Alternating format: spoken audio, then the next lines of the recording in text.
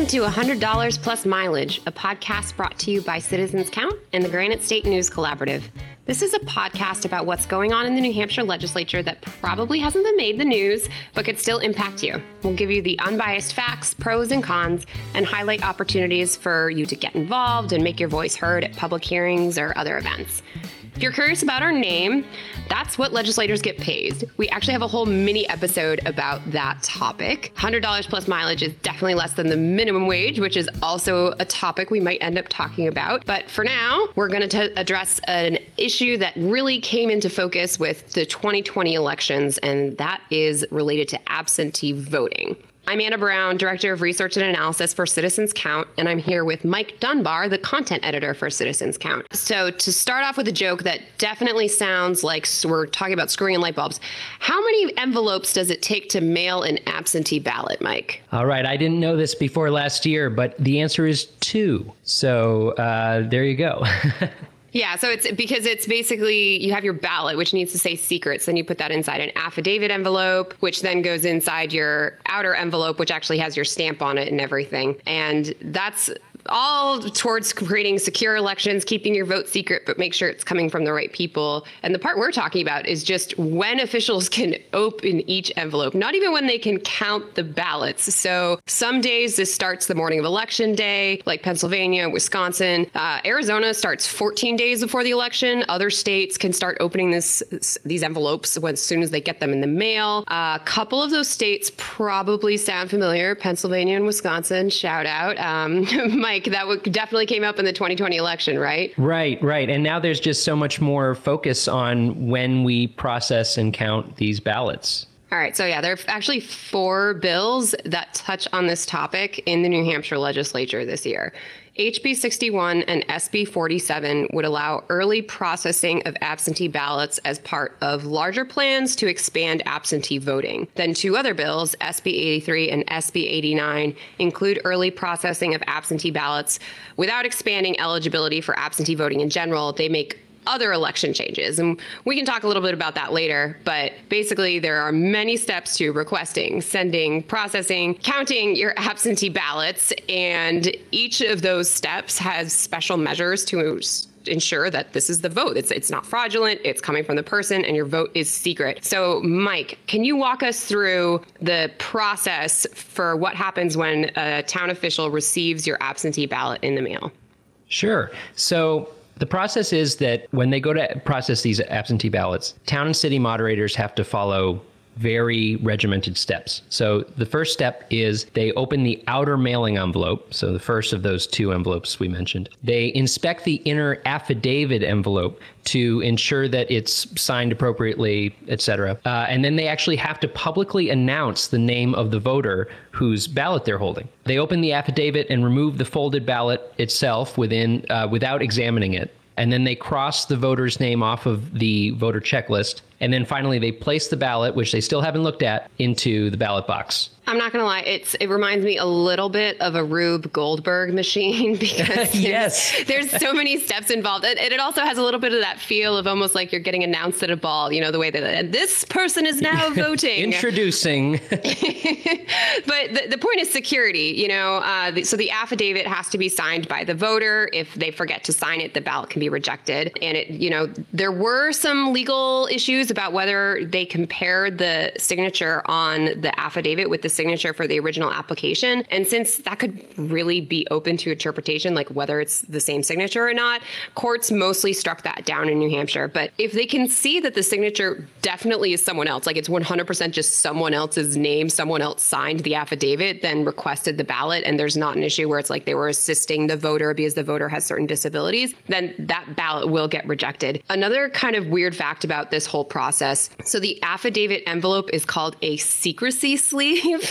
Because it keeps your ballot secret. And if you send in your ballot without the affidavit, it's called a quote unquote naked ballot. So basically your ballot doesn't have any pants. It's super scandalous. And there's also some issues like Florida and Washington in 2020, at least, said, we'll still count your ballot even if it's naked. They do no discrimination against ballot flashing. But New Hampshire said, no, you have to have your ballot in that affidavit because once again, Security. It's a lot of security issues. So the other thing is, so when they're doing this whole, you and I are talking about the opening the outer envelope, inspecting, open the envelope, voters can observe this process, and it's called challenging a ballot. And parties can appoint people in every town and city to challenge ballots as well. So basically, if I know that this person totally does not live at the address that they are showing for their voter registration, I could challenge that and say that person does not live there. So there's this whole other process in state law, which for the sake of time, we won't get into, about what happens if a ballot is challenged. And those ballots ultimately that are challenged or rejected because of the signature or whatever are segregated, and they have their own special procedures. And so, yeah, when Trump talked about people, I think it was that famous quote where he said, go and observe the polls, make sure it's secure. In New Hampshire, there was already a process for the public to do that. That happens every year. So yeah, lots of public involvement in this, but we're talking about when it happens. When does this happen? So Mike, what's the current state law? Okay, so the current state law is the processing of absentee ballots has to happen on election day and at least 2 hours after the polls have opened. And that time when that happens has to be publicly announced ahead of time, so that if you want to go down and watch the ballots being counted, you can go set the time to do that. And election officials, you have to remember, are processing these absentee ballots while also running in-person voting. So there's a lot going on election day. So literally, announcing names and running back and forth with checklists and slicing open envelopes, it all happens at once. Yep, exactly. Yeah, God bless them. All the volunteers, they're working hard there. 2020, as it did for so many of us, it brought some changes, and it brought changes to this process as well. So the state in 2020 let all Granite State voters vote absentee in that year because of the coronavirus pandemic, obviously. And that meant that local officials were expecting a big wave of absentee ballots. The legislature temporarily changed the law so that towns and cities could partially process the absentee ballots a few days before the election. So what that means, if you think back to our process before, opening the outer mailing envelope, inspecting the inner affidavit envelope without actually opening it, announcing the name of the voter, and highlighting the voter's name on the checklist. So that would be Thursday, Friday, Saturday, or Monday ahead of the Tuesday election, also publicly scheduled ahead of time so people can go see. Yeah, so you can't just, set it up all of a sudden. You just set up a meeting table in the basement of town hall. Right, at 2 a.m. and don't tell anybody. Yeah, because I'm sure that that would cause an uproar in New Hampshire. Even though many people don't know what happens, I'm sure that would be a huge New Hampshire government scandal. So finishing it off on election day, that's when they would open the affidavit, because all of our ballots in New Hampshire have pants, no naked ballots. They cross the voter's name off the checklist and place the ballot in the ballot box. Also a difference between highlighting the name and crossing it off. So voters in New Hampshire have a right to show up in person, even if they send in an absentee ballot. In fact, they're legally required to vote in person unless you are out of town or fit one of these other exceptions, like you can't get off work or something like that. So that's why we don't count the ballots ahead of time. That's why you don't cross off the name ahead of time. You just highlight or somehow mark it. And then if someone has a business trip that gets canceled, they can still show up in the first 2 hours of the polls open and cast their vote. Of course, how long they get to do that is a debate that goes back to the 1960s. So at first it was they couldn't start opening the envelopes until the end of election day. Then it got moved to when polls open. Then it was moved to 1 p.m. It got moved to 2 hours after the polls open. There's just all sorts of debates about when elected officials can do this. And so I found, when I was reading through these old bill debates, I found a kind of funny quote. It was in 2005. Secretary of State Bill Gardner, New Hampshire treasurer, he's been running New Hampshire elections for decades, came to testify on this bill that was going to move the time again. And it had a lot of support. And he opened with, "Some have said that it is refreshing for the soul to sometimes experience being the skunk at a lawn party." I read that and I was like, I have never heard anyone say that. I have never heard anyone say that either. But he's right. Let's go ahead and dive into some of these stinky trade-offs he was talking about. Okay. All right. So, well, first, the public needs the adequate opportunity to observe and challenge these absentee ballots. So Especially as we saw in 2020, doing that, it keeps the vote on the up and up. Everybody trusts in the process that way. But if we process these votes on, say, a Thursday with only 48 hours required notice, it can be hard to get time off work. You know, it might make it more difficult for people. Right. It's easier. It's happening election day. You know, it's election day. If you're talking to your boss knows it's election day. Right. Whereas if, 2 days beforehand, you'd have to say, I have to go protect democracy. Not clear how your boss might react. But on the other hand, the laws that was passed in 2020 and some of these proposals would also let it happen the Saturday before an election, which arguably could make it even easier. So that's another factor to consider. So the other one that I think has really been a theme, like I said, back to the 1960s, is how late do we all want to wait for election results? Mm-hmm. So back in 1967 was when they had to wait until the polls closed, and then they could start opening these envelopes, these affidavits, and putting the ballots in the counting process. So that made for really late nights. And so there have also been in between bills just on, can we just do this? Can we just slit open the envelopes even? And so in 2008, there was a law, and the only purpose of this bill was that they could start slitting open envelopes with envelope openers the morning of the election, as soon as polls open. They just wanted those extra 2 hours. And that was another kind of funny bill hearing, because local officials showed up with envelope openers and letter openers, I should say. Envelope openers sounded very strange. Letter openers, those basically knives, like they're used as weapons in Agatha Christie mysteries. Mm-hmm. And so one of the senators said, I would like to say this is the first time in my 20 years here that someone has entrusted 4 senators with a sharp object at this hour of the morning. So, it can be very dramatic at the State House with this absentee envelope business. But it's not just about local officials saying, oh my God, I want to go to bed. The public also has an interest in swift results. So once again, we're looking at Pennsylvania and Wisconsin, drawn out results, uncertainty, accusations that there's just fraudulent votes piling in. And even if that's not reality and not what's going on, I think we can all agree that there was a lot of anxiety created by not knowing election results election night, or at least first thing Wednesday morning. But of course, there's also flip sides to that, which is fraud. Right. Exactly. Yeah. So, when we talk about fraud, to be clear, the Secretary of State Bill Gardner, Governor Chris Sununu, and officials across New Hampshire all affirm the integrity of New Hampshire's voting process, which includes this expanded absentee voting in 2020. But there's less error and room for tampering if we don't touch absentee ballot envelopes until Election Day. Yeah, I mean, and this is the thing, right? We've gone through this Rube Goldberg process of very carefully opening and slitting the envelopes. And you didn't mention, there's also very clear process with sealed boxes, where these envelopes go.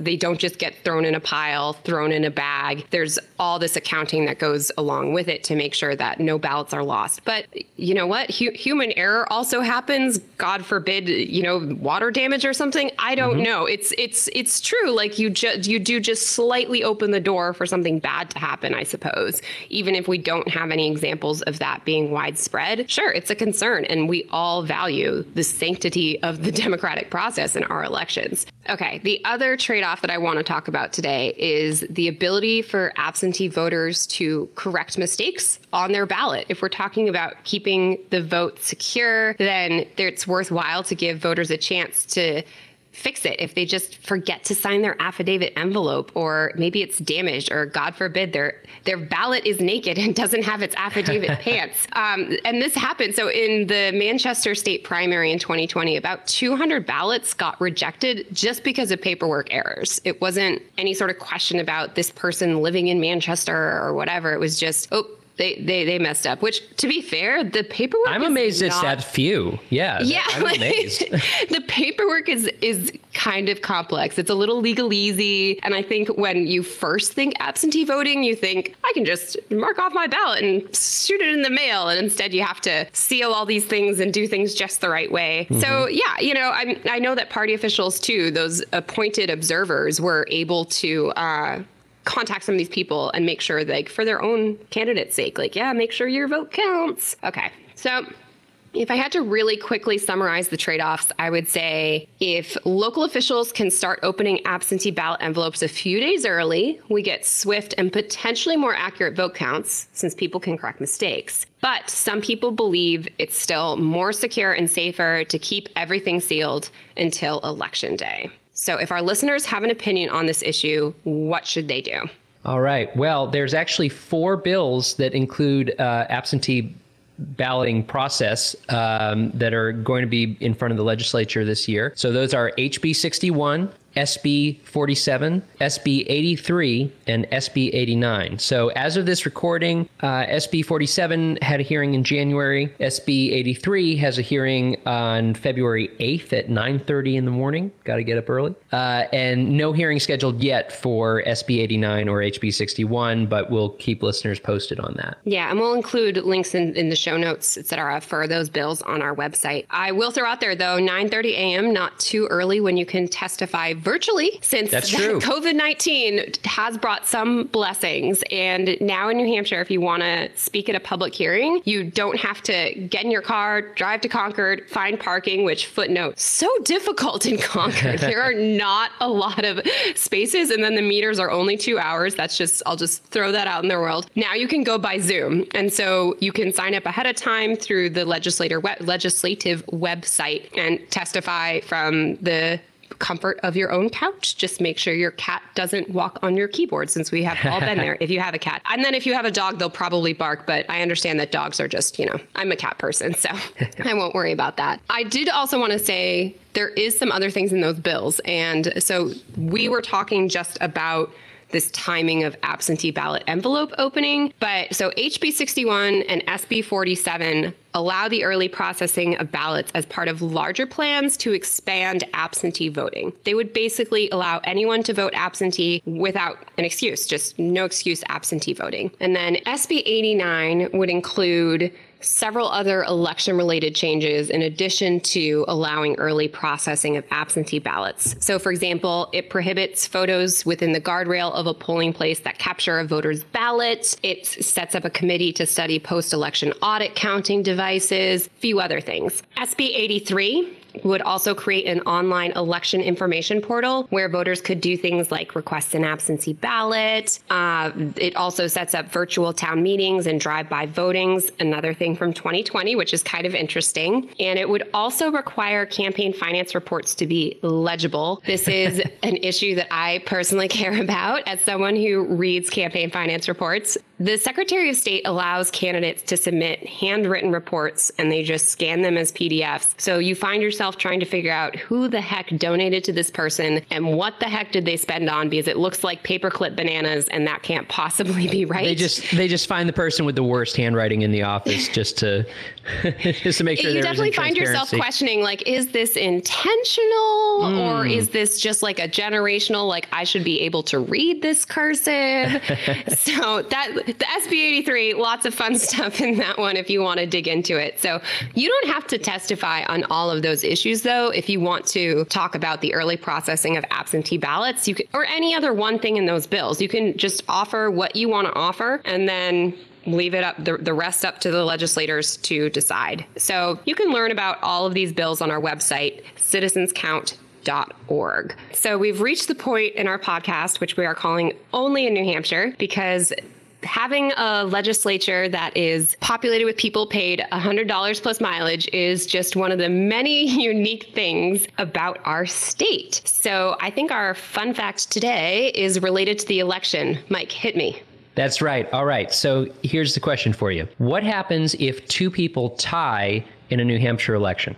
Okay, I am cheating basically because I have had to cover this for Citizens Count. Mm-hmm. I happen to know that the answer is it's by chance and they use dice in a bottle. You would think that would be a joke, right? There's no way that an actual modern day election could be decided by dice in a bottle, but that's actually true. So it gets tossed after recounts, right? Yeah, so I remember in 2014, there was a Danville race in the state primary race, Republican side, and they ended up having to just decide it by chance. And there are many other races in New Hampshire that are decided by just a handful of votes. So, for example, in 2018, Republican Richard Bowden beat Democrat Gail Ober by just one vote to take a House seat in Laconia. And I love to bring this up to any of those Debbie Downer people who say, my vote doesn't matter. It really does in New Hampshire. It's not just a feel-good statement. You can literally be the deciding factor between a Republican or Democratic majority in our state legislature. Kind of similar, even also once they get in there, one vote makes a difference as well. I remember when New Hampshire repealed the death penalty a couple years ago, the ultimate vote to override Sununu's veto passed by just one vote. So that's a little lesson for you and why you should stop feeling sad about democracy and get involved instead. That's right. Your vote counts. Your vote does count. That wraps up our episode for today. You can find more information and episodes at citizenscount.org. We'd also like to thank Franklin Pierce University for producing and the Granite State News Collaborative for hosting. Our theme music is composed by the one and only Mike Dunbar. Lastly, we thank you for giving us a listen and thinking about how you can be a part of what makes New Hampshire by the people, for the people.